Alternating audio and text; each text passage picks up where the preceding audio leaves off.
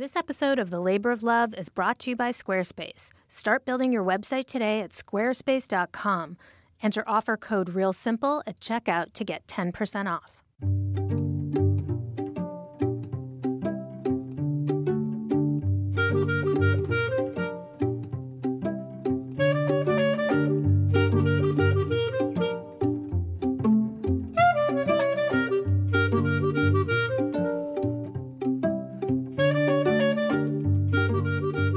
Welcome to The Labor of Love, a podcast about marriage, family, and making peace with the people we live with. I'm Lori Leibovich, editor of RealSimple.com. This week's Time magazine cover looks at the alarming effects porn is having on the first generation of men who grew up with unlimited access to it. The story uncovers an epidemic among some young men who, because they have been conditioned to be aroused only by porn, in real life are finding it hard to perform with actual partners. Here today to discuss how porn may be damaging young men's sexual responses, whether there's science behind porn-induced erectile dysfunction, and how as a culture we should address the ubiquity of pornography, is Belinda Luscombe, an editor-at-large of Time magazine and the author of the story, and Gabe Deem, the 28-year-old founder of Reboot Nation, a forum and online channel that offers support for young people who believe they're addicted to pornography. Belinda, hi. Hi, good to be here. Hey, Gabe. Hey, thanks for having me. So I'd like to start with Belinda and just ask you what led you to this story and what was the reporting process like? I think what led me to this story was just that I probably, like many people, have noticed how much porn there is on the internet and sort of wondering, curious about whether that has changed anything. And then, of course, I began to watch what people were saying, and I did notice this overwhelming number of young men who seemed to be reporting that they were having problems with real-life sex because they'd watched a lot of porn. It was very curious to me, so I wanted to investigate that. Gabe, can you tell the listeners a little bit about your story and maybe start with when the first time you stumbled upon porn was? So I first was exposed to pornographic material when I was 8. I found like a Playboy or Hustler magazine, and I actually knew what masturbation was, so I actually started masturbating to pictures around the age of 8 and 9. And then my family got cable TV when I was 10. I would stay up late at night watching softcore porn. But things really changed when I was 12 and my family got high-speed internet porn. And that's when I would ride my bike home from school really fast, and I had a couple hours before my parents got home where I would watch internet porn. And this continued all through my adolescence. But one thing about me is I was sexually active when I was 14. And that continued all through high school and into college. And over the years, my drive increased for porn and pixels on a screen, and my drive for my real-life partners decreased, ultimately leading to the age of 23 when I could only get aroused watching hardcore porn compilations on my computer. And I felt nothing when with a real partner, even a partner I found extremely attractive. I was completely dependent on porn to function. So let's back up a little bit. So you're 8 years old when you first see explicit images, and then by 12, you're watching porn online.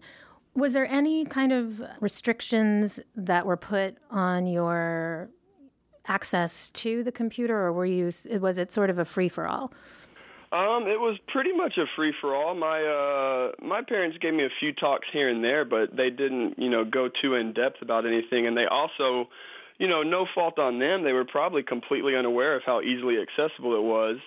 And there were no filters or anything like that on the computers. So all I had to do was talk to my buddies at school. We would pass notes around with websites where we could watch as much porn as we wanted to watch and also give each other tips on how we could hide it and clear our history and delete our cookies. So we were very tech savvy, knew what we were doing. And so, most parents, even if they do know how to keep their kids from seeing it, the kids will know how to get around the blocks. And that's why I think education is the most important thing.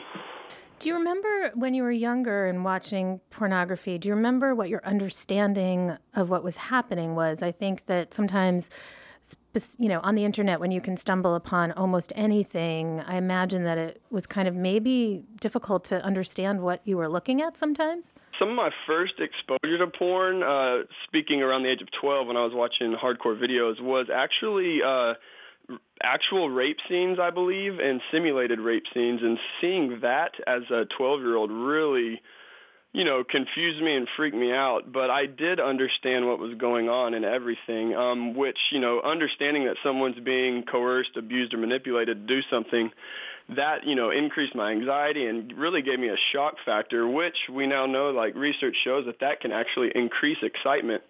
And so there I was, a little 12-year-old watching all this stuff and wiring my arousal to that. And my understanding was definitely clear. I knew what was going on, but I kept on watching.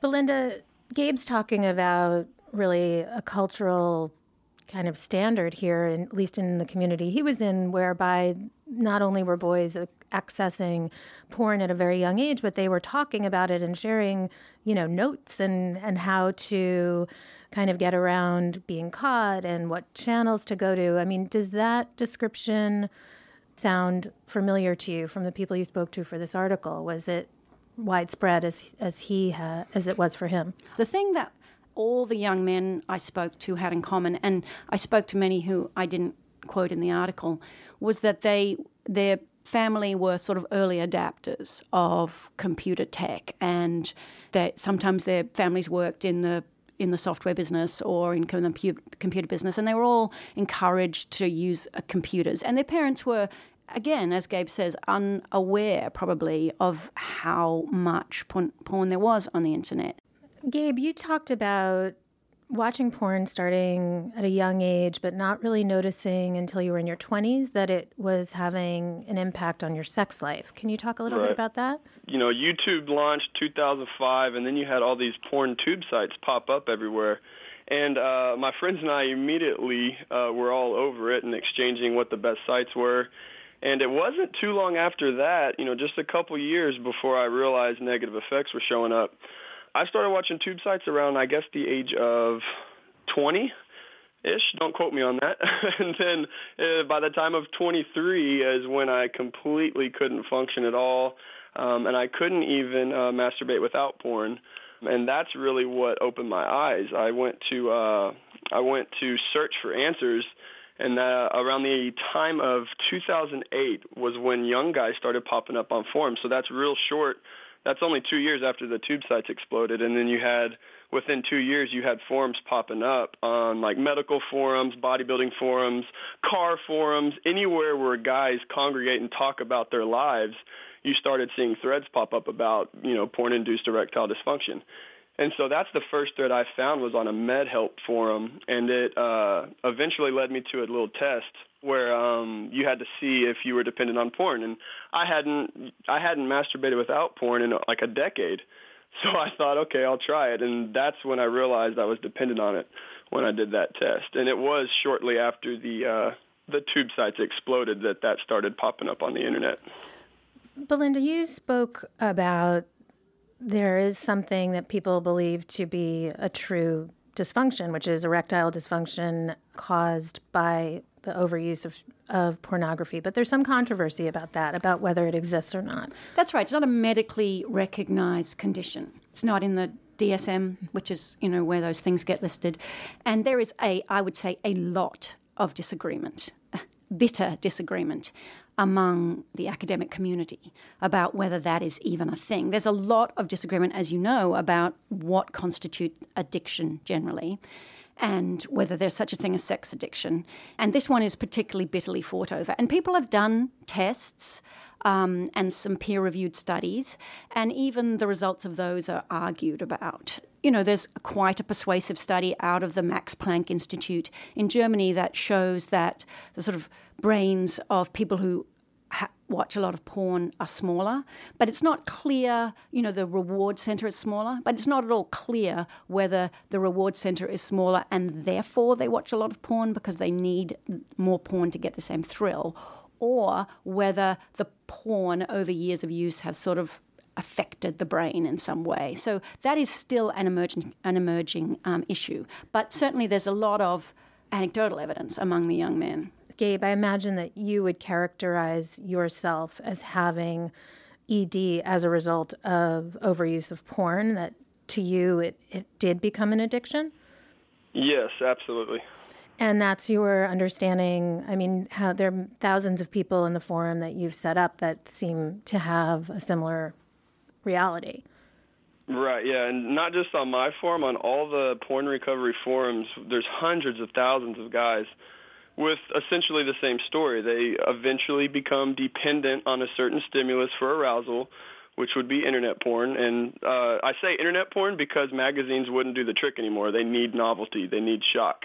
For instance, myself, if I watched, some vanilla porn scene at the age of 23, I couldn't get aroused either. I needed hardcore porn compilations where the scene changes every 2 seconds, shocking material after shocking material, just to maintain arousal. And that is, looking back in retrospect, it is clear as day to me that over the years I eventually became dependent on it. And Belinda mentioned the Max Planck Institute, which is a great study, but there's also the Cambridge study that reported a correlation that the majority of their subjects reported having erectile difficulties with their partners, but not with porn. So that's in a peer-reviewed study. And there's also a case study that was published at the end of 2014 that had a man remove porn use who had unexplained erectile dysfunction and low libido for his partner. They removed porn use and attempted a reboot, so to say, and after 8 months he recovered. So I think the most empirical evidence you can have is removing a single variable, tracking what happens, and these young men are recovering, and that's exactly what I did. And that's the most telling evidence to me, and that's all I need to know is it worked for me. I changed one thing in my life. I had no other pre-existing issues, and I recovered. And that's what's happening all over the internet with thousands and thousands of stories. So, Gabe, when you recognized that there was a problem, what were the kinds of conversations that you had to have or with yourself and with your partners around what was happening when you would get into a real-life sexual situation and wouldn't be able to perform? Explaining the neuroscience and the sexual conditioning science to my girlfriend was probably what helped her the most, because women will think, and partners, I should say, will think that, it might be them, they might not be attractive enough, or they can't compete with the porn stars. That's commonly repeated in media, but, one of my passions is to say this has nothing to do with the partner and everything to do with the user's brain and how they wired themselves to be dependent on pixels. Belinda, in terms of the science around this idea that Gabe's talking about rebooting your brain by taking pornography away, what do we know about that? Is that actually... Well, we don't know a lot about it because the sort of experiment that you would need to do would be unethical. You would have to say to young men, okay, you set of 12-year-olds, you 400 12-year-olds, you watch a lot of porn, and you 400 12-year-olds, you don't watch any at all. And also, who porn is all self-reported. It's very hard to check. On top of which, it's very hard for scientists and researchers to actually get money to look into this.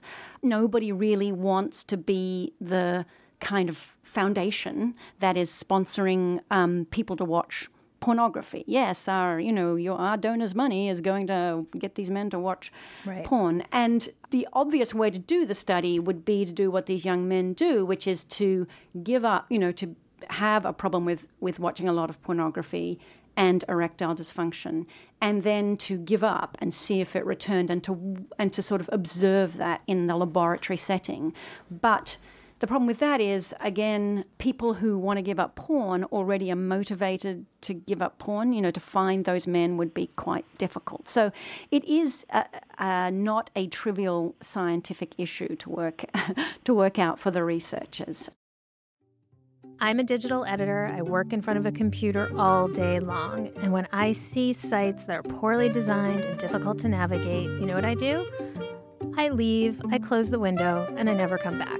I just don't have time. When I see a site, though, that's designed beautifully and is easy to navigate and is colorful and clean, like the sites that I know are designed by people through Squarespace, then I stay, then I hang out there, then I'm impressed with the person who made them. Squarespace has sites that look professionally designed, regardless of your skill level, and there's no coding required.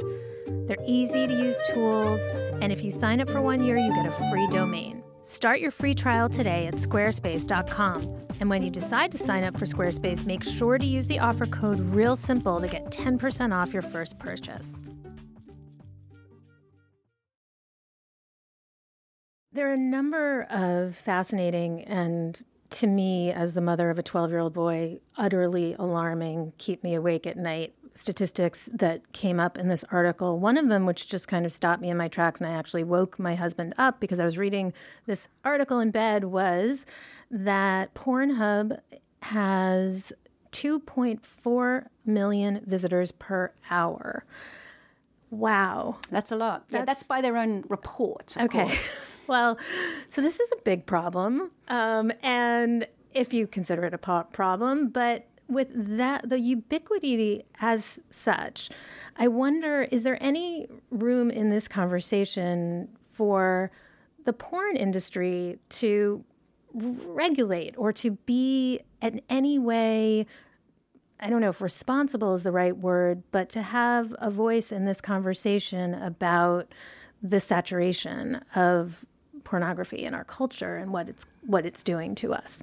I think the porn industry, as it's known, would actually really like there to be an end to free porn because free porn is eating their lunch. They, of course, have been huge advocates of free speech. That's always been their mantra.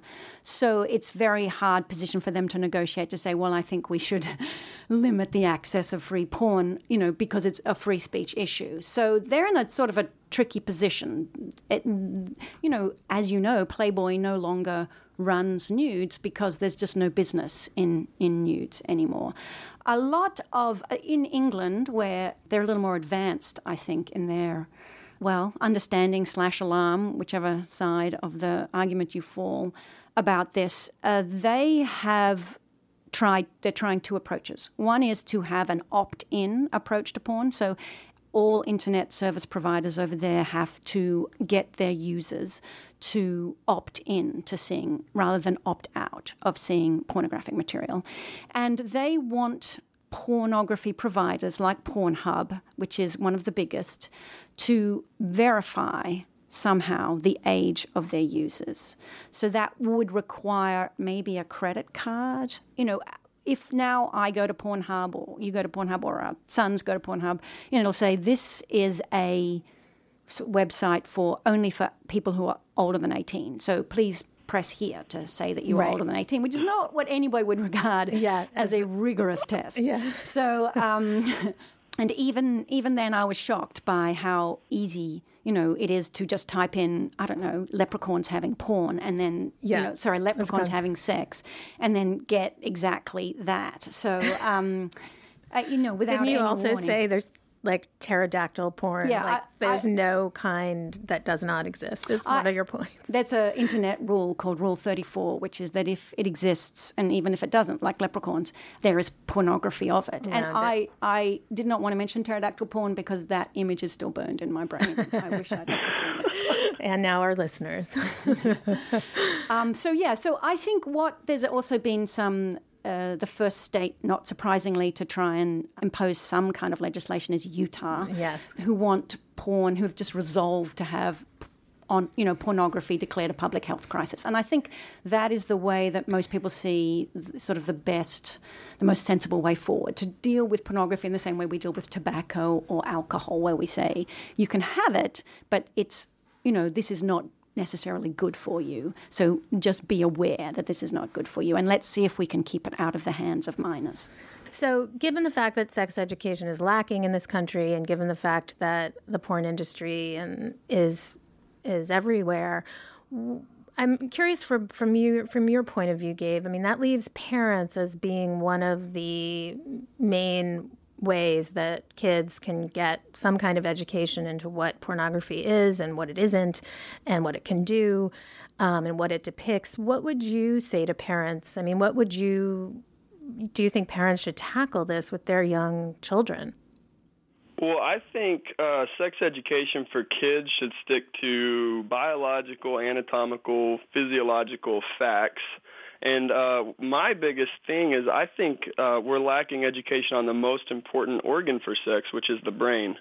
And I think if you tell even a 6, 7, 8-year-old kid how the brain works at a really basic level, how what you experience, what you see can neurologically wire your brain to something.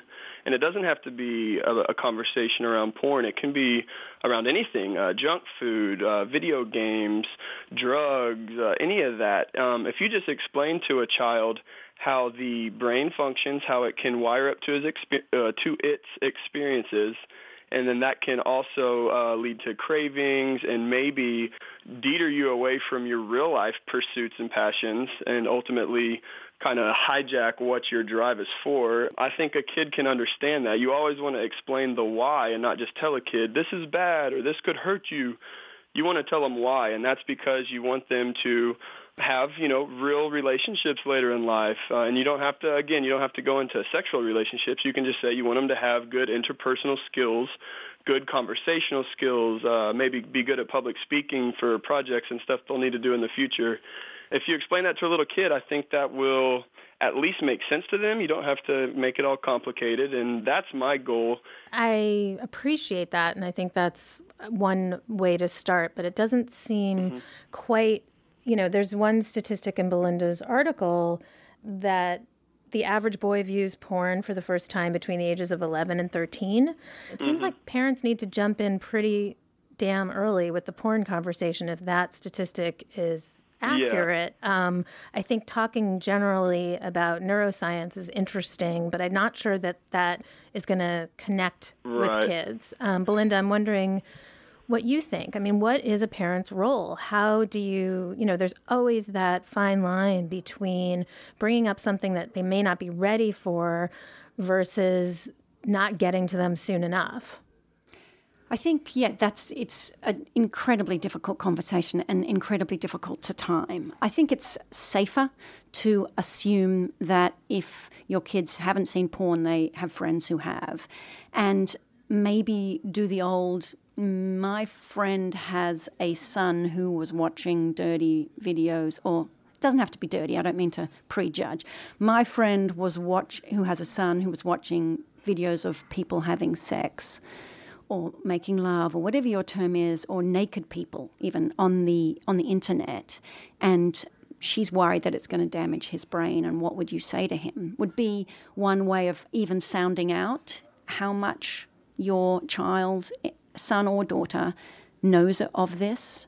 I think one of the things that is really worrying is those two new books, one by Nancy Jo Sales and the one by Peggy Orenstein on the effect of girls, is that girls are coming away with the impression that, their job in bed is to provide pleasure for men because that's what they see. And that pleasure can take whatever the men want is what should be happening because that's the form that most pornography takes.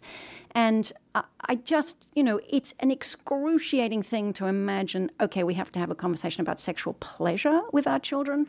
But at some point, I think we need to say, this is not just a reproductive cycle, it's a pleasure cycle as well. Gabe, speaking to one of Belinda's points that you just made, I'm curious to know if when you were simultaneously watching a ton of porn and having physical relationships with real partners, were you expecting your partners to act and be and look like the women that you saw in online porn? To a certain extent, yes and no. I was well aware of what was acted and faked in the porn that I was watching, but at the same time, it subconsciously changed my desire and what I wanted in the bedroom. So what would happen is my friends and I would manipulate and coerce at some level for sure our girlfriends into doing things that we've seen in porn. And I'll be the first to admit that I did that on several occasions. There was a level of coercion for sure as, teenage boys on what we would try and get our girlfriends to do. And then we would brag about which, how far we could get a girlfriend to go in, middle school and high school. So we were 13, 14, 15 years old. Looking back now, obviously I regret that and I can see how twisted it was, but that's just the truth. And it definitely impacted me and led to how I communicated with my girlfriends and what I tried to get them to do. So as far as what they look like, I wouldn't say that was the most important thing to me. I always considered my partners that I had very beautiful, so that didn't really play out for me as it does for a lot of guys. Was there a sense that you had at that time? I mean, you used the word coercion several times in that last bit. Was there a sense? Did you have a sense at that age that there was something not quite right about that? Maybe a little bit, but it was so culturally normal and accepted and the guy thing to do, unfortunately, that it didn't, get to me too much. But I did have a sense at some times that, man, maybe I shouldn't have done that or what have you. But it wasn't as strong of a feeling as it should have been, regretfully. To be fair, I think young men have been asking young women to do things that, to go a little further since the beginning of time. So, and, I don't know how coercive that is, but I don't think there's it's just a fact of life that young men always want to do more than I don't know that. But I even before porn was on the, and this is the subject of, so many plays and movies from, Shakespeare's age of women being talked into. I'm thinking of the poem Robert Herrick, "Gather ye rosebuds while ye may," which is a poem to virgins, that men have always tried to talk women into doing more than the woman really necessarily felt good doing. He is saying that he didn't just try to talk them into it. He did talk them into it. He did coerce. I think there's a difference. Right. Well, let me just be clear. There was always a question. I never started to do something that a girl wasn't okay with. I always asked for consent, so to say. Mm-hmm. But that doesn't take away, I guess it can be about semantics, what I mean by coercion. Sure. I'm just saying that I would ask a girl to do what I've seen in porn. And to me, that's coercion because I have no idea. I didn't ask her what she was into beforehand. I just asked her to do what I would want to do. And as a young girl, especially culturally, and she's heard from so-and-so and Sally Sue that, they were already doing it, a year ago. And there's a lot of cultural pressure on a girl to do. I'm just talking like really common things like oral sex, maybe anal. And these are very common things now in teenage land that I wouldn't put it on the guys because we were culturally conditioned to it. And I wouldn't say it's intentional coercion. That's why I tried to say subconsciously because we weren't aware that what we were watching in porn was changing what we innately desired. For instance, rough oral sex and anal sex are two things that I did not like before I started watching internet porn. That changed my arousal, and now that I don't watch porn, I'm not into that anymore. I kind of rebooted my brain, and I'm into lovemaking again, if you will. And soft, gentle sex. So yeah. Gabe, with violins playing in the background and soft lighting. Gabe, can you just before we end, I'd like to hear a little bit about when you are contacting and speaking with men, either in groups or virtually online, who are trying to sort of dial back their consumption of porn and start over, so to speak. I would imagine it's an incredibly hard thing to do, like breaking any kind of addiction or strong habit is. What are you hearing about what are they reporting once they are able to take a step back? The positive effects of quitting and recovering are all over the table. Better relationships with their significant other, better mental clarity, more motivation and zest for life, not just sexually, but just to pursue their dreams and passions at work and with their friends and family and other hobbies that they have, more motivation to go to the gym. And I could go on and on and on. But I think physical energy and mental clarity are the two biggest ones that, these benefits these guys are seeing. It's interesting, Belinda, because in talking to people who have quit alcohol, who have quit drugs, you hear the same thing. You hear mental clarity. It does. I'm obviously not a scientist, and neither are you, but it does. It's an interesting correlation there.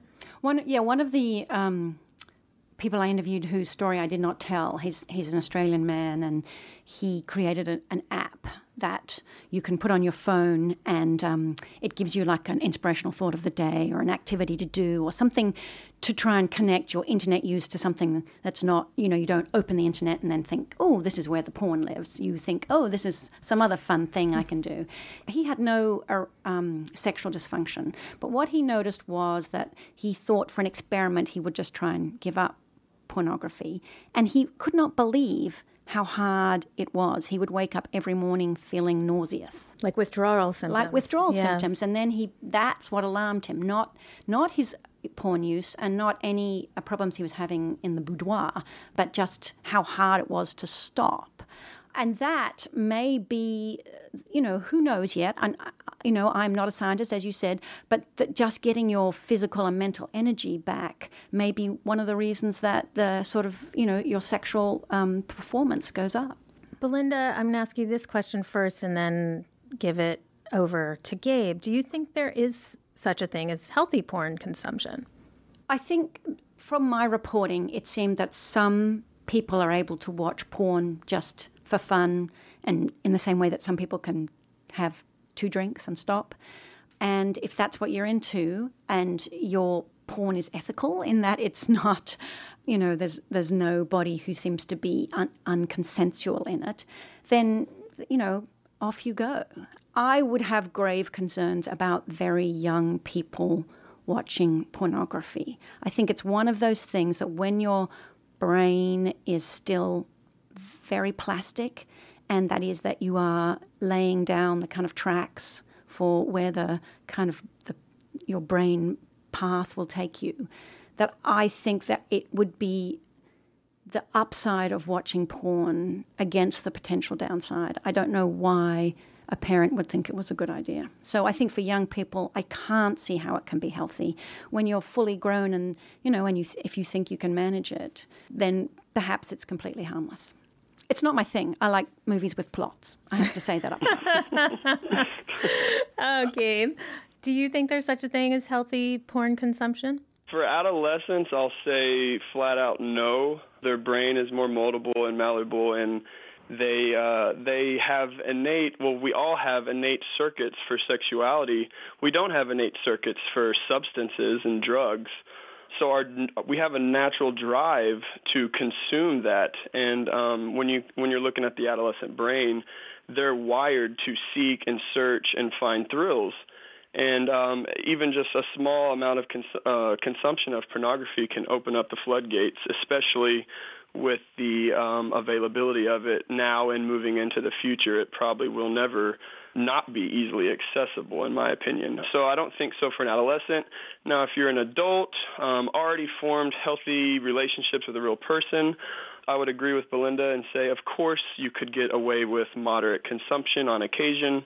But again, I wouldn't ever encourage it because pixels can never provide you what people can, and that's a sense of connection and intimacy and fulfillment. And no amount of pixels can ever love you back. That's what I always like to tell the guys. So, Belinda Luscombe, thanks so much for being here today on The Labor of Love. Thanks for having me. And Gabe Deem, thank you so much. Thank you for covering it, and thanks for having me. Thanks so much for joining me today on The Labor of Love. As always, if you'd like to be a guest on our show, or if there's a topic you'd like us to cover in a future episode, please email us at tlolpodcast@gmail.com. I'd like to thank our producer, Kristen Meinzer, and our editor, Tim Einenkel. If you enjoyed the episode, please review and subscribe on iTunes. You can also subscribe to The Labor of Love at itunes.com/panoply or at panoply.fm. I'm Lori Leibovich, and I'll see you next time on The Labor of Love.